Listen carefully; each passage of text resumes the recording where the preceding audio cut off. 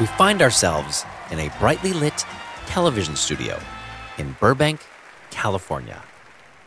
We're in the middle of a taping of a popular network television daytime talk show. The host is sitting down in front of a live studio audience. She's just introduced a part of the show that she calls the Spanish word of the day.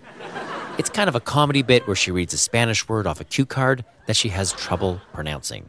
The bit goes on for a few minutes with the host fumbling the word as the audience laughs along. And then, slapping the cue card against her knee out of a mock frustration, she switches gears and announces the segment that the audience has really come here to see. A special segment called the 12 Days of Giveaways. Suddenly, Christmas music begins blasting out of speakers, and a giant wall on the soundstage opens up to reveal a dancing two-legged reindeer in a cocktail dress and sequined boots who dances alongside an incredibly joyous elf. And right behind them is a man in a garish Christmas sweater who walks out, hugs the host, and officially begins the segment.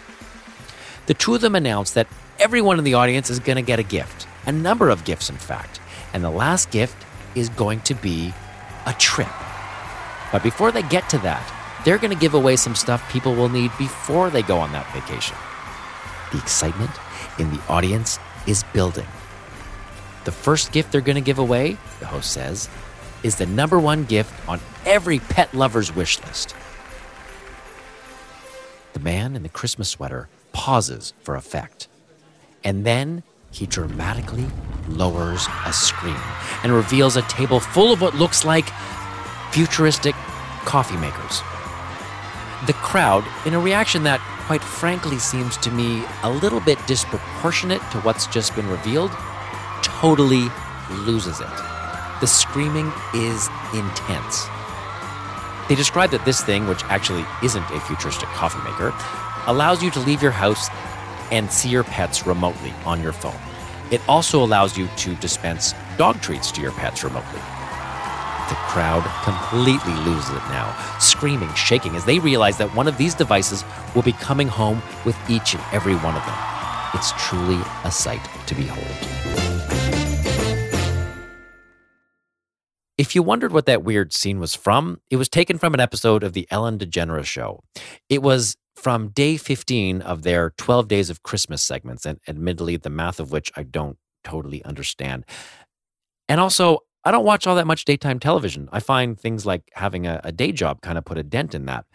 But from what I gather from this particular clip of The Ellen Show is that if you happen to be sitting in the studio audience during one of those 12 days of Christmas, you're going to walk away with some pretty good stuff, like this smart dog treat dispenser, which sounds awesome. That is until the paranoid part of my brain kicks in and my mind goes to the negatives, which I suppose is a sad byproduct of hosting a show like this one. After all, this dog feeder is an IoT device, which means in theory, as I've learned, is that in the right hands, it has the potential to be hacked. And honestly, when we started out on this episode, we thought showcasing a quirky device like this might be cute. Something that people in the hacking community might call a trivial hack. Only when our hacker really dug into it, what he found was a whole lot more serious than that.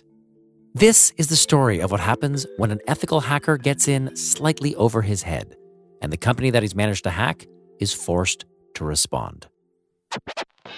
Welcome to Hackable, an original podcast from McAfee.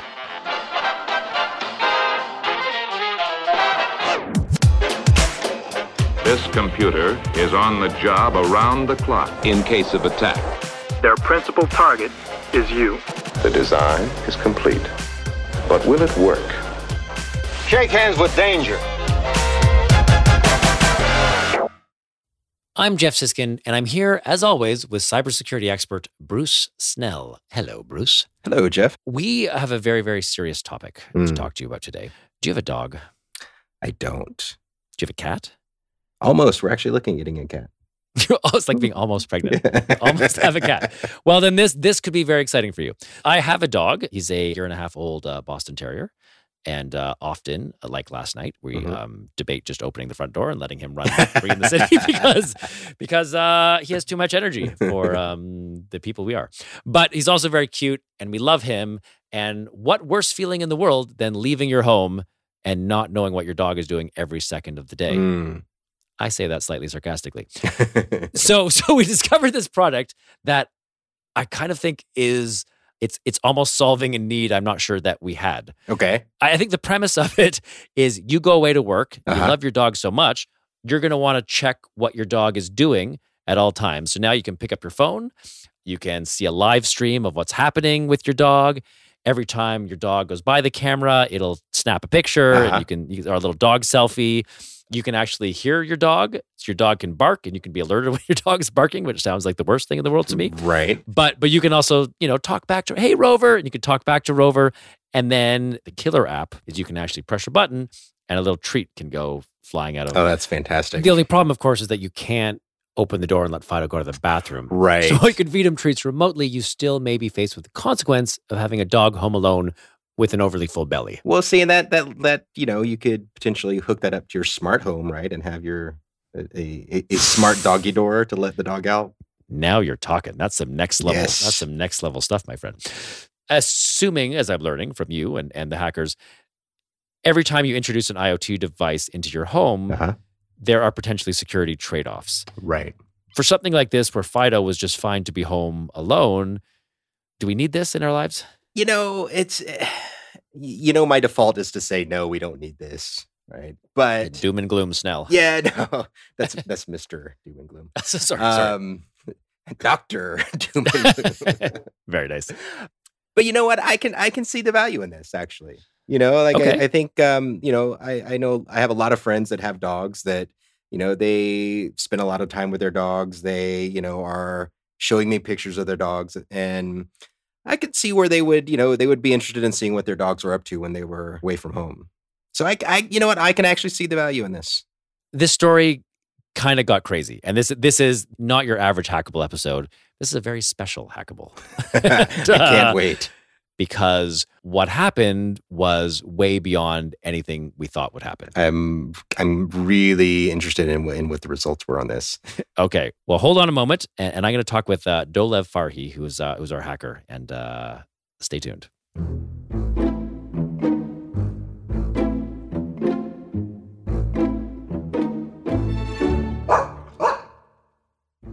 Dolev, thanks for coming over.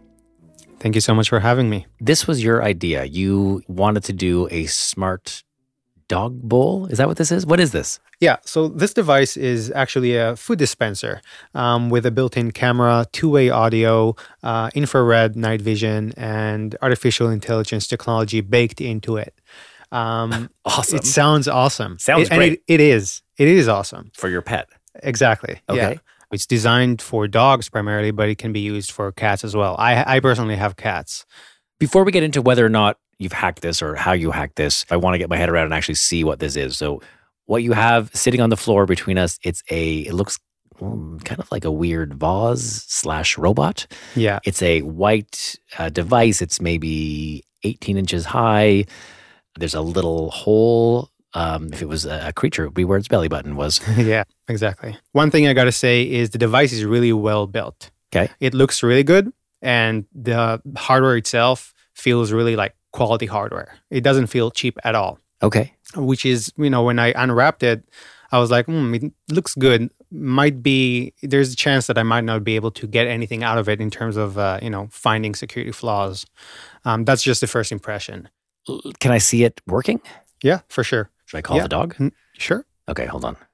So you have your phone in your hand. Yeah, and I'm just looking at the live video feed right now. So once I see the dog coming in, that's when I'll toss the food. Okay. All right. I'm going to call my dog, and we are going to demo this properly. Let's go. He was waiting dutifully outside the office door. Come here, good boy.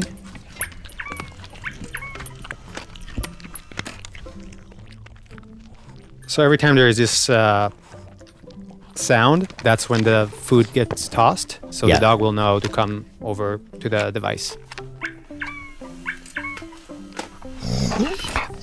Okay, Okay, that's hilarious. It really chucks it out of there. Yeah. And are you getting any dog pictures? Yeah, you can basically just take a picture like with your regular camera. And you can also take videos as well. The idea is great. The idea is honestly great. It's a great product. It's built really well.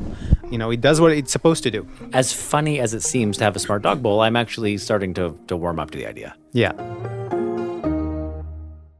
So I know that when you got this, you found something. Right. What did you find out about this when you started taking a peek under the hood? So a little background, I got the device on Thursday, and I was sitting with my wife at home, and she was just sitting there watching TV while I was playing around with it. So once I got it all set up with the Wi-Fi and everything, I was just basically trying to see what does it do? How does it do the things that it does? So it's Thursday night, you're taking a look at this device, your wife is looking over your shoulder, seeing what you're doing. When exactly is it that you realize that the smart dog treat dispenser that you just brought into your home may have been vulnerable to hackers? After about 20 minutes since I opened the device, that's when I first realized that I have something that is very, very disturbing. Okay. It took about 20 minutes. 20 minutes. From the moment that I opened it until the moment I realized that I can actually get information that is not mine. So the first thing is I noticed that it's taking pictures. Every time I put my hand in front of the camera or I walk around the house. So then I realized that those pictures are uploaded directly from the device to the cloud, and once you browse in the mobile application, then it downloads the pictures back. So it's not really storing them locally. So if I understand this correctly, the photos are taken on the device, sort of a motion censored camera, right? Uploaded to the cloud. Right. And then you on the app on your phone can choose to download photos of Fluffy while you're at work. Right. Or your house, even if you just it downloads them automatically once you open the app. Okay. And the first thing that I noticed is that the way that it does it is not very unique, meaning that it doesn't seem to differentiate between devices. And the way that the device is communicating with the cloud and asking for photos and gets the data back is by basically presenting itself as, okay, I'm device ABC, give me my photos. Okay. And when I realized that that's what it does, I had a moment where I said to myself, okay, what if I say that I'm CBD and not ABC? Yeah. And when I did that, I realized, okay, they don't really know who is asking for that information. So for example, if you're jeff@gmail.com with a device of ABC, then if they had a system in place to understand, okay, device ABC is assigned to Jeff, then we would not have this issue. But since there's no association between your email and the device, then anybody can ask for ABC data. And were you able to find addresses for devices that weren't your own? So yes, I found a lot. I didn't necessarily download the photos, but since I had an indication if the device exists or not, somebody else could use that and get photos. And that's the moment that I actually stopped looking into the device, because I felt like, okay, there's nothing else that I need out of it. It's basically that's all I was looking for. And so what did you find before you realized that you should stop looking? I found a way to get customer photos. Those photos that the device captures and uploads to the cloud, either by, the motion sensor that it has. Those photos were available to anybody with a little bit of capability would have that. And the moment that I realized I don't have the pictures of myself, but somebody else's, I looked at my wife and, we had a what the fudge moment. Like how easy that was. It's very scary. And that device is in people's homes, and their children and kids, pets. It basically, since the device is always connected, then you can always get data. And since it's all based on motion sensors, photos will always contain something. Always. That's amazing, Dolev. And I guess it's amazing because what you've found very, very quickly is super invasive. Like, if that was in your bathroom, and your shower is in your bathroom, I'm guessing the motion censored photographs that could be taken are potentially not the ones you would want a strange hacker having access to. Exactly. And since we're not talking about a situation where you need to hack somebody's, home network, it's basically all in the cloud. It makes it even worse because you don't need to hack anybody. I don't need to hack you directly to get your photos. And that's the most concerning part. As an ethical hacker, after you've discovered a vulnerability in a product like this, what do you do now? Once I realized what I have, I immediately decided that I need to contact the company that is behind the device. I started looking for ways to get in touch with them. I messaged people on LinkedIn, Facebook, whichever platform I could, including their CEO. Okay. And it took them about, I think, 12 hours to get back to me. Okay. And that's when the customer service manager reached out to me. And I think at first they didn't really take me seriously.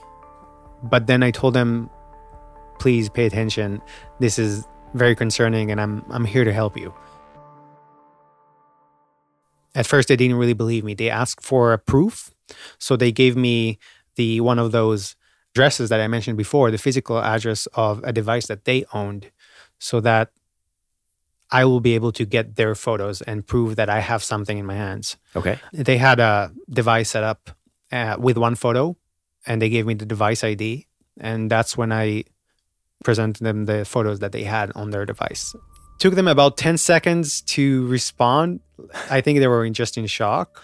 And then they just started to ask me, what do companies do when you disclose things to them? What's the process like? So they were not really aware of how things are happening in the world of security. That's so interesting. And it's also interesting because you're on the side of good. And I can imagine the first thing that most people are not doing is going to tell the company that we've hacked you and here's the problem. Right. To me, it was so scary and disturbing that I felt like this is the moment I have to contact them, because honestly, no one really knows if I'm the first one to discover this. Yeah. That's the scary truth about it. So what did you tell them when they said, what's the normal thing that companies do when you contact them?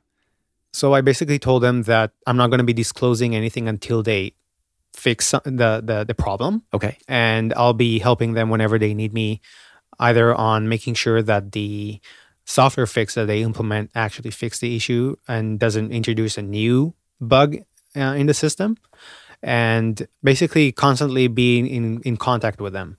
And I was there for them. And what's amazing is that you weren't getting paid for this. This was, volunteer work to help them. Right. And so what happened? Did they patch the hole? So the problem with the flaw is that it's not an easy fix. They had to push a new mobile application in order to fix it. So they pushed a new version, I think, after about a week. Okay. So a week later, there was an update in the App Store, and people could download that, and then the vulnerability that you found was fixed. Right. Okay. Exactly. Once they fixed it, I realized that, I only found one thing and I stopped looking into the device. Maybe there's more. Okay. And so did you keep looking? I kept looking just to see, what else is out there. You have a strange hobby, Dolev. I love it, and I appreciate it tremendously, and I've learned so much about it through doing the show. Oh yeah, but yeah, keep going. So I mentioned before that before you toss food to your dog, the dog needs to know that food is about to come out. Okay. There's a default sound that the device plays just before the food gets tossed. Yeah. And you can change it. They give you an option in the mobile app to record a message yourself. And it's about 6 seconds. So they give you 6 seconds to record a message yourself. So I was looking into that, and I realized that the same kind of issue that they had with the pictures, they also had with the audio recordings. So exactly the same way, you could get all the audio recordings of all their customers. And so were you, the same way you were able to with the pictures, were you able to get those 6 second messages? Yeah, exactly. They had the same kind of flaw. Okay. And not only that, technically speaking, you could record a message yourself and upload it to another device. So you could have your voice saying something horrible to somebody's dog. Exactly. And that would become the default thing. Every time I press give dog a treat, it would say something you don't want to hear. Something you don't want to hear. Yeah. Wow. And so did you hear some of these messages? Just a couple. Okay. And then again, I contacted them. Okay. We were on same problem. And, I told them, okay, I have one more thing that we need to discuss. We got on a call and they realized immediately what was going on just because, it's this kind of like the same thing as the pictures. Okay. So it was easier for them to understand what the problem is and how to fix it. Okay. After I found the flaw with the audio recordings, I reached out to them and they fixed it. And then I decided, okay, maybe there's more. I remember I was sleeping and I woke up realizing something. And I realized that I saw something that made me a little suspicious. Okay. I woke up and I realized there's an even more problematic flaw with the device. First of all, I love that this device is starting to infect your dreams. Second of all, I'm unbelievably curious. So what did you find? So what I found was that when a user is losing access to the device or to his account, basically, and you need to reset your account's password, they had a logic flaw in that way that it works. And the way that they did it without going into too much technical details did not make sense. The bottom line is anybody could reset anybody's account, meaning that instead of just pictures and audio recordings, I can log into somebody's account by only knowing his email address. What? That means that you can actually log into the mobile app and connect to somebody else's. And from there on, you can watch live feeds, you can talk, you can hear whatever is happening in the house, you can toss dog food. So wait, hold on. If you know that I have one of these devices, right, and you know my email address, neither of which are particularly hard to get, you could, just knowing my email address, log onto my account and do everything I can do, including seeing live photos, throwing right, and yeah, treats. Exactly. Wow. Yeah. Okay. So what happened when you told the company about it this time? So when I reached out to the company and I told them it's an even bigger problem. So we got on a phone call, and after that, they gave me an email address that they own, and that email address is actually registered as an account, which is connected to a device. So the company that you're dealing with is in Asia. You're in North America. They have a device set up in their offices, and then they send you the email address that's associated with that particular device. What happens next? I send them a picture, a screenshot of whatever is in front of the camera in their office. So you were able to access their account just by using the email address that they had? Right, with their permission. And how long did that take you? A couple of seconds. Okay. And wow. And what was and then you sent them a picture of what their device halfway around the world was. Right. And I think that moment was the scariest for them, because that if I thought getting photos of customers is the worst case scenario, that cannot go any worse. Getting direct access to the device, it cannot get any worse. Okay. So what happened next? So what happened next is I used the swipe functionality to toss food. So you tossed food so I don't to know the other side of this planet. It was hard to see, but if they had food in the container, then it was tossed. Okay. And that moment, I just disconnected from the device and we talked about the next steps. Wow. Exactly. Okay, they must have been losing it at that point. Yeah. I don't know if they were being thankful or they were just scared, but it was hard to understand what their emotions are. Wow. That is amazing. So then the company has fixed this now, which is why you can't show me these actual things that you did. Yeah, I cannot show you the same things that happened before. The main question is, was I the first one to discover it? I don't know. And they don't know either. So that's the scary part. I mean, I found it, but no one knows if maybe I'm the second person to find it or 10th. I want to thank you for doing this experiment. It certainly went places I didn't think it would go, and ended up being way bigger than I ever imagined it would be. We hear stories about the bad hacks and the data breaches and privacy stuff, but it's not often that we get to hear about the good guys. So thank you for that. And as much as I found it kind of novel to have this device in my house, I feel way less comfortable having it here after everything you've told me. So I think it's time for you to take it back to your place. My cats love it. Excellent. All right. Well, enjoy. And thank you so much. Thank you so much.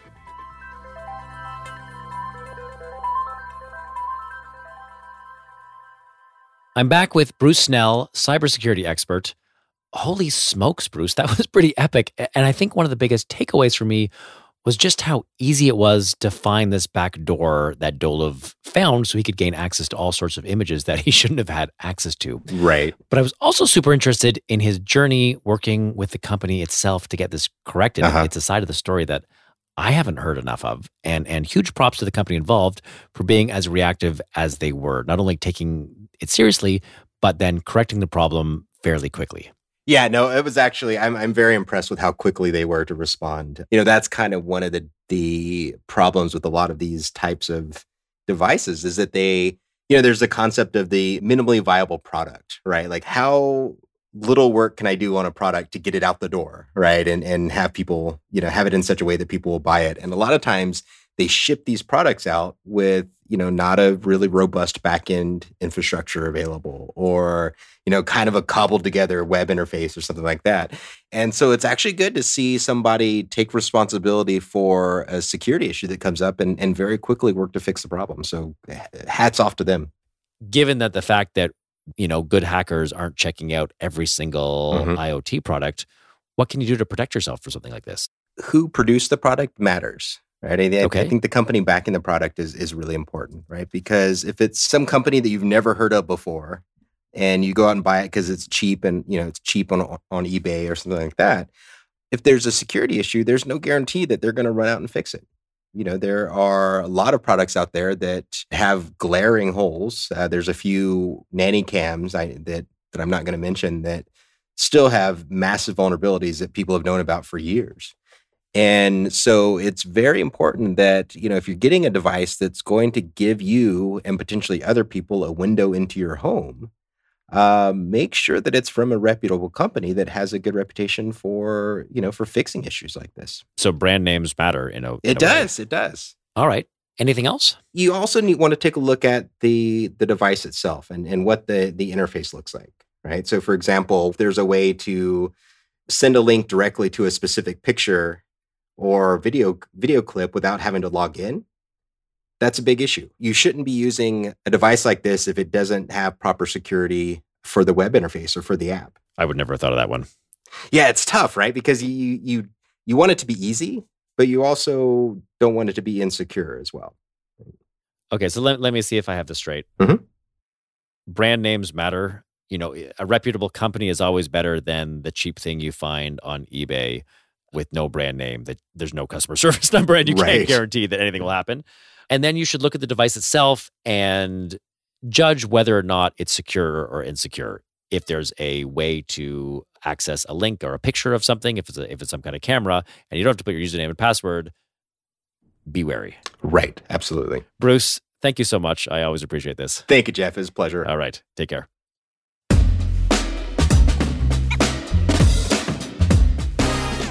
I'm Jeff Siskind, and you've been listening to Hackable, an original podcast from McAfee.